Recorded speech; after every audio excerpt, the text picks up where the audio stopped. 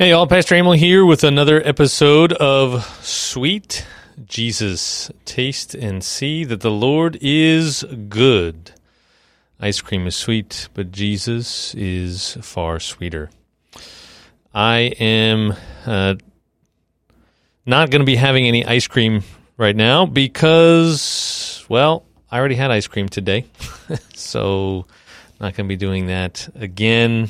I got to limit the amount of ice cream I'm having. This is getting a little bit out of hand, but I hope you have your favorite dessert, ice cream, cookies, whatever it is that gets you the most joy and satisfaction from your unhealthy calories for the day. And you pull up a bowl, a cookie, or a cupcake, whatever it is, and enjoy it as we talk about Jesus. Specifically, as we go into this Tuesday Tunes, we're taking a look at a song, again, from my favorite band, Need to Breathe.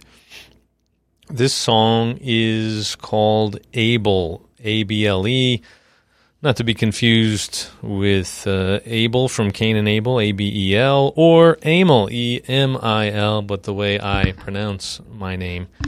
This is a song that has been rolling around in my head for a long time. It's a song that I play quite a bit, especially when I'm dealing with stuff that, maybe I can't quite figure out, which, believe it or not, is far more often than you might think. I think that's probably true for most of us. But it's a great song. It's kind of it's not a real upbeat song. It's kind of a relaxing song. It's got kind of a gospel feel to it, just the way it's organized and the way that it's sung, and kind of the chorus is repeated quite a bit to drive home the main point. And I hope you get a chance to listen to it. You can get it on YouTube. You can get it probably on Spotify, anywhere else. You can buy it on the album. It's from The Reckoning. That's the album. Need to Breathe album that this is on. But let's dig in, because this is a song, again, it's a great song, and actually it's really appropriate. I did want to mention that before I got too much further. This morning I had somebody in, Jim Chester, who you may have been able to catch that. He's the Christian magician, the evangelillusionist that I had on here a while back, maybe about a month ago, a few weeks ago. And he and I started talking today about suffering. Why do bad things happen to good people? And I think this is actually a song that really captures at least one piece of what we talked about, sort of the idea that, we aren't as capable as we like to think we are. And if we could do everything on our own, if God never gave us more than we could handle, well, then we wouldn't need God. And so this is a song that I think actually captures sort of the essence of the gospel. If you are dancing around Christianity a little bit, or you're a Christian, but you're kind of struggling and deepening your faith, I think the number one thing that we all probably struggle with is this desire to want to do it all on our own. Even when we believe in Jesus, even when we have faith, we fail to demonstrate a willingness to admit that we can't really do it. We can't do nearly as much as we think we can. And this song kind of captures that. And it's very freeing. I find it freeing for myself that I don't have to have all the answers. I don't have to know. I don't have to be able to do it. And then suddenly all the pressure is off. So this is a really important song for me at the end of a long day, at the end of a long week. I'm not able, and that doesn't mean I'm less of a man than anyone else. It just means I'm not able, and I'm going to leave it in God's hands. So let's dig in. All right, so the first verse here, there's a host of hurts we come across, none of which alike. From the air inside the birthing room to the darkness where we die. Though I feel I'm just as strong as any man I know, I'm not able. I'm not able. I'm not able on my own. And that last part there, kind of the chorus, has sort of an echo going on. So I'm not able. So it's that gospel feel, gospel type song. So what does he start out with? Suffering. Again, why it seems so appropriate given what I talked about with Jim this morning. There's all kinds of burdens that we encounter from birth to death. The air inside the birthing room to the darkness where we die, right? Life is just so full of pain and suffering and difficulty and misery. And they're all different, and yet they're all the same in a sense. Even though I feel I'm just as strong as any man I know, I'm not any different from anybody else. I'm not especially weak, right? So as a Christian, I think there are a lot of people that look at Christians and think, well, of course you believe in Jesus because you're weak. You need a crutch. You're just not as strong as I am. No, actually, that's not it. I think we can argue that Christians are just people that are more in tune with reality than the people that think they're better than us. If you think that you can do it all on your own, then you are actually just waiting for the 2x4 to come to wake you up to reality that we all have a crutch. We all need something to lean on. We can't do life on our own. And I think that's actually what suffering brings into our lives. Suffering brings this acknowledgement. I talked about this a little bit on Sunday and this morning with Jim as well, that when we kind of embrace our suffering and acknowledge it for what it is, what it's trying to teach us, what suffering is teaching us, what God is trying to teach us in the suffering, not that he's causing it or wants us to suffer, but what's in suffering is this ability to finally see the world for what it is, to see ourselves for who we are. We are people that are utterly dependent.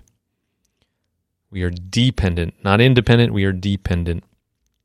And Hurricane Ida just came through our area, and there are so many ways in which we are now, in a new way, awakened to this reality of how dependent we are, how much we need other people. We can't do life on our own. We need linemen, we need first responders, we need all kinds of other helpers. We need our city officials and our city employees, our parish officials and parish employees.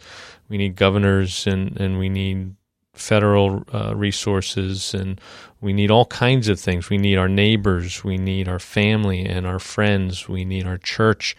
We need so many things that, we need people that are filling the grocery stores. We need people that are filling the gas stations. We need so much. We can't just live completely on our own. It's illogical. It's detached from reality to think that we are entirely self-sufficient. And so what wakens us up to that? Well, it's suffering. Moments like this, moments like Ida, moments like the loss of a loved one, moments like a cancer diagnosis or some other health challenge, aging, right?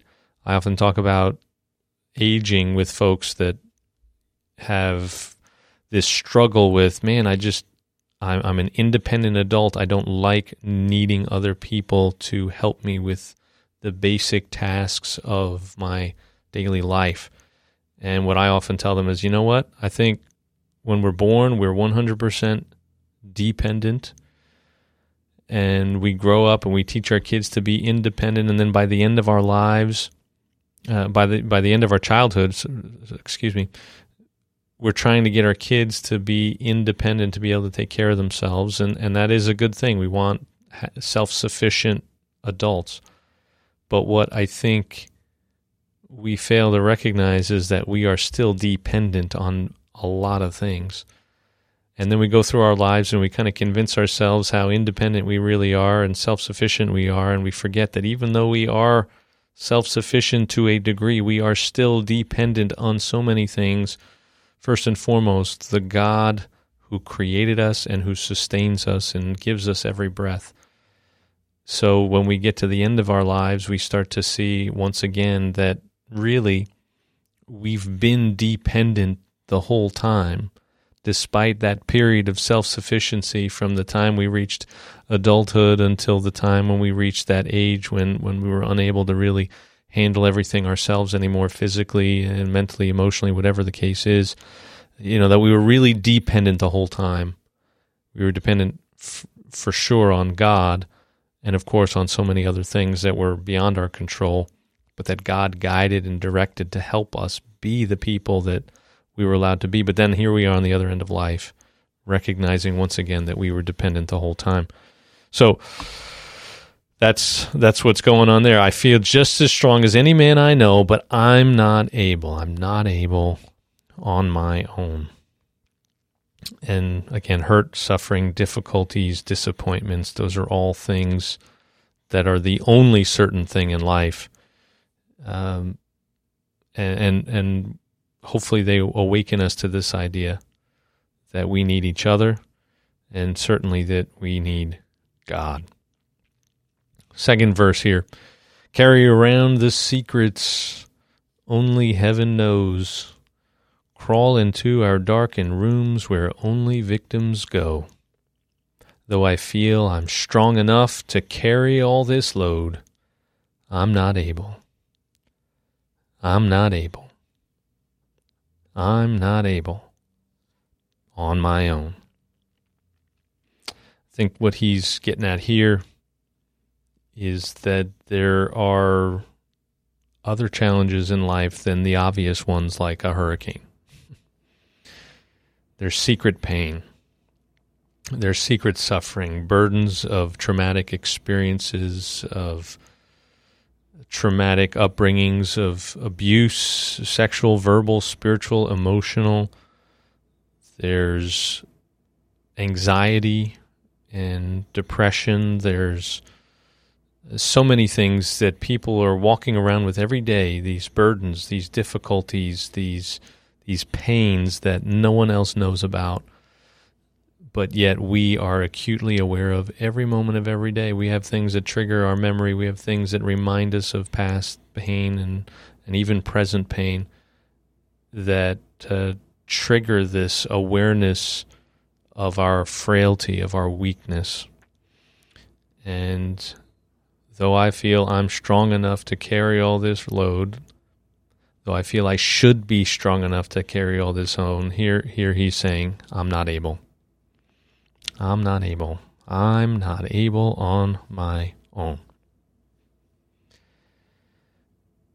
There's a lot that we keep inside. There's a lot that we don't want to talk about, and we think that if we didn't talk about it, and if we stopped talking about it or never talked about it, that somehow it would make it as if it never happened, or that it would somehow make it easier. But actually, we are far more likely to be able to bear the burden if we invite someone into that with us. Of course, there's licensed counselors. That's a really good thing, a really important thing to do. I've been to counselors, and they've provided probably some of the best moments of spiritual breakthroughs and spiritual growth that I've experienced. And, they told us at seminary, when you get out, if you're going to be counseling people, if you're going to be helping people and walking with them in their troubles, you're going to need to have some counseling of your own. And a lot of parents out there, a lot of people that have people depending on them in a lot of different ways. You need to be able to unload some of that on people that can help you bear the burden, and that's what they're for. But you don't need professional counselors. I mean, just having a friend, a brother or sister in Christ, somebody that you can confide in and talk to, someone who's safe. Just speaking about these things saps them of their greatest power. Because Satan can do a number on you to convince you of all kinds of ridiculous things when it's just going on here between your ears. Once you speak it, once you share it, you have people that are saying things like, of course that's not your fault. What's wrong with you? Why did you think that you could stop that from happening? Hey, you were just a kid, or hey, you were just this vulnerable person in this vulnerable situation, and somebody with authority or power, they were manipulating you and taking advantage of you. Stop it. Sometimes that's all it takes, is just having those kinds of conversations about those secret pains and secret burdens can really just help you get through it in a way that you never imagined you could. So again, I'm not able on my own. Now, the heart of this song, I think, is actually the heart of what it means to be a Christian, the heart of what it means to come to faith in Jesus. And it is this recognition that in some ways, in a lot of ways, we are far less capable than we think. And we think that God wants us to give up all these things in order to follow Jesus, that in order to be a Christian, we have to give up all these things and do all these things. And that is what makes it so difficult. That is what keeps us from confessing Christ and inviting that gift of forgiveness and eternal life and salvation through faith in Jesus. But I heard this phrase, I've heard it a bunch. I know Tim Keller says it a lot. He says, the hardest thing to give is in.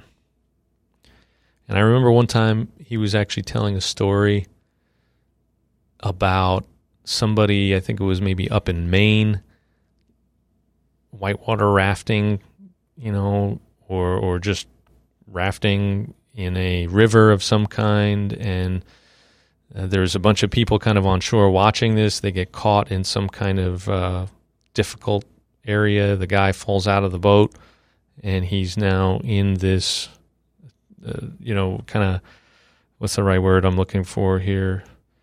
A difficult current, some kind of eddy in the water, some strong force of the water that's pulling this guy one direction, and he wants to go the other direction, spinning him around, something like that, trying to pull him under. And he's resisting it with everything he's got until finally he takes in water, goes under, drowns, and dies. But as soon as he stopped fighting, the water pulled him under and pulled him right back up a few seconds later, a little bit further downstream.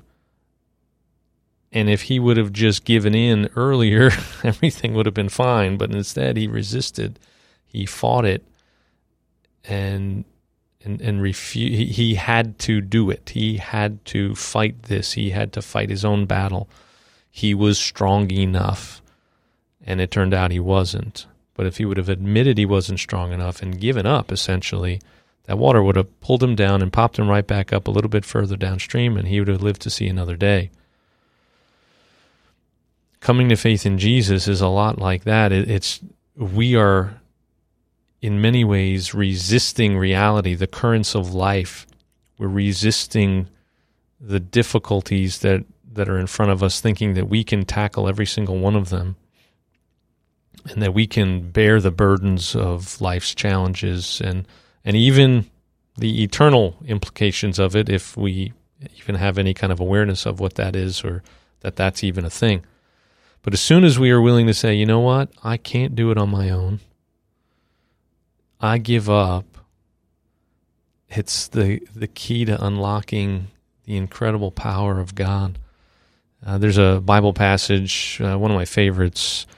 It's in 2 Corinthians chapter 12. And the Apostle Paul is talking about his struggle with a thorn in the flesh, as he likes to call it. And he pleads with God. He's not just asking God, like, hey, God, would you help me out with this? No, he's pleading. He's got this urgent plea to God, begging God to take away whatever pain, difficulty, or challenge, burden, whatever it is that this is. And God says no. Starting in verse 7, 2 Corinthians chapter 12, it goes like this. So to keep me from being conceited because of the surpassing greatness of the revelations, a thorn was given me in the flesh, a messenger of Satan to harass me, to keep me from becoming conceited. 3 times I pleaded with the Lord about this, that it should leave me. But he said to me, my grace is sufficient for you, for my power is made perfect in weakness. Therefore I will boast all the more gladly of my weaknesses, so that the power of Christ may rest upon me. For the sake of Christ, then, I am content with weaknesses, insults, hardships, persecutions, and calamities. For when I am weak, then I am strong. And that's the idea we're getting at here, is that when we're willing to admit our weakness, we tap into the incredible power of God. And it's also, especially for my brothers and sisters in Christ out there, we're so busy trying to make ourselves look good and make ourselves look strong and capable to all the people in our lives. Like, hey, they're looking at me, I'm a Christian, I can't look weak. I can't look like I don't have it all together. I can't look like I don't know what I'm doing. And actually, that is the devil messing with us. There's a passage here in 2 Corinthians chapter 4 that I go to often. It talks about treasure in jars of clay. Paul, again, is saying, but we have this treasure in jars of clay to show that the surpassing power belongs to God and not to us.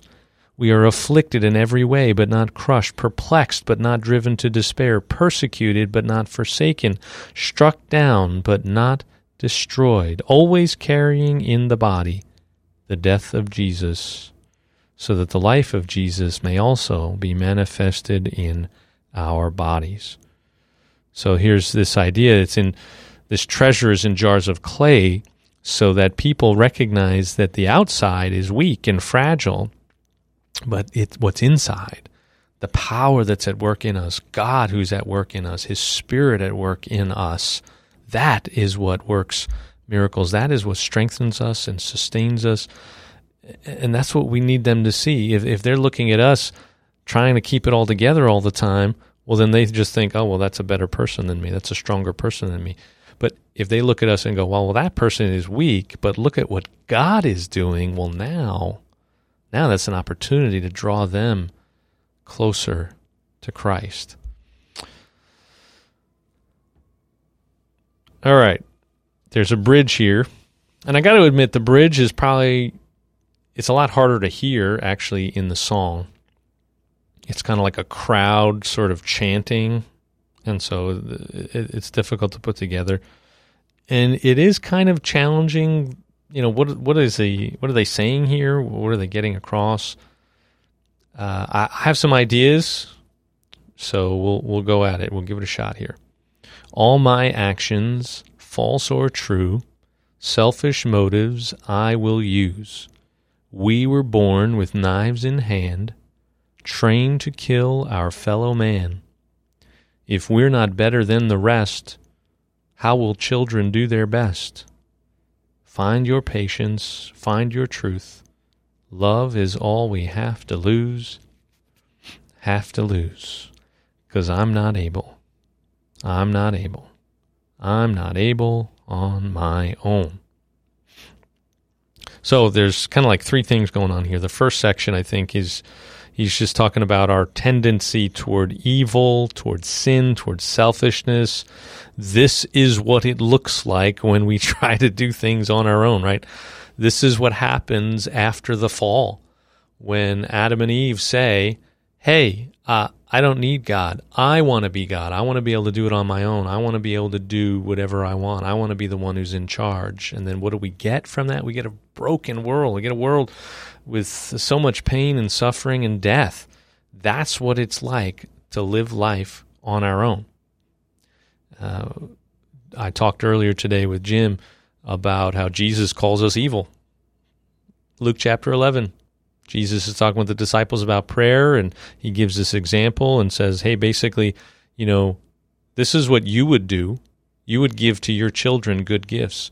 And if you're evil, what makes you think that it will be any different with your Father in heaven?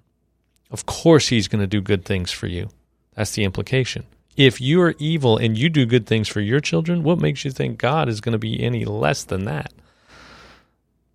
But he just called us evil. So, and then this section here, if we're not better than the rest, how will children do their best? And I would say better here, you could take this maybe in a way that says like, hey, we got to be better than that. We got to not be hurting others and not be selfish and all that kind of stuff. But I would say that starts with admitting we can't do it on our own. Right? How will things change if things never change? If we just do what everybody else did, well, then what makes us think we'll get anything different from what anyone else has ever gotten? But if instead we say, I need Jesus. I need God at work in my life. I need him to take over because clearly I'm just going to screw it up. I'm just going to keep going back into these sinful, selfish tendencies. Even when I do good things, selfish motives I will use, right? If I'm trying to earn my salvation, what am I doing? I'm really doing everything that I'm doing for other people. Really, it's for myself. It's selfish. And that doesn't make me any better than anyone else because it's the same impulses that will get me to do evil. Selfish motives will get me to do as much evil as it will get me to do as much good. So how will things change if they never change? And then find your patience, find your truth. Love is all we have to lose. The only thing we, quote, have to lose is love. If we don't give in, we lose love. I think we lose the love of God at work in us. I think we lose the love that we would be capable of for other people when we're not trying to do it on our own, when we're not trying to be better than everybody else, when we're not trying to earn our place in this world, when we're not trying to prove that we are worth something and instead recognize that God has already demonstrated that we are worth so much more than we think we are. We are worth the death of the sinless Son of God. The precious blood of Jesus Christ. That's what we were worth to him. He was willing to give up his Son for us. So what are we giving up by not giving in? We're giving up that love and that love at work in us, and then that love that we can share with other people. That's what we're losing if we don't admit that we're not able on our own. And I think we also find patience and truth when we give in, when we admit our need, when we're open and honest about it. There are no pretenses. There's no facade anymore. We don't have to act like, hey, I got to keep up appearances to make sure everybody still thinks I'm a somebody. No, I'm a nobody. I'm desperate for the help of God in Jesus. I'm desperate for his help every single day. So I don't need to prove anything to you. And that means that I don't need to pile on when you mess up. I don't need to point out how you have failed. I can be patient with you because I recognize how God has been patient with me. So, brothers and sisters, I know this is not something that is real popular, but it has really been helpful to me. I hope it's helpful to you. I can think of the prodigal son, which we're going through on Sunday mornings, his willingness to finally say, I can't do this. I've screwed up. That happens in the midst of his suffering, right? He's gone off with the family fortune and he's squandered it all, and now he's in a land where there's a famine. He's feeding pigs. It's the ultimate insult to a Jewish person, right? This is how far he's fallen. And finally he goes, I can't do it on my own. I need my Father. And you know what? My Father's got all I need, and I'm going to go to him. And that was the key to unlocking the reckless love of God, the reckless love of the Father for him, and so many blessings and a celebration that followed. And so I would encourage you to take some time to meditate on this, to think about this, to pray about this, to talk to God about it, and to say, I'm not able. I'm not able. I'm not able on my own.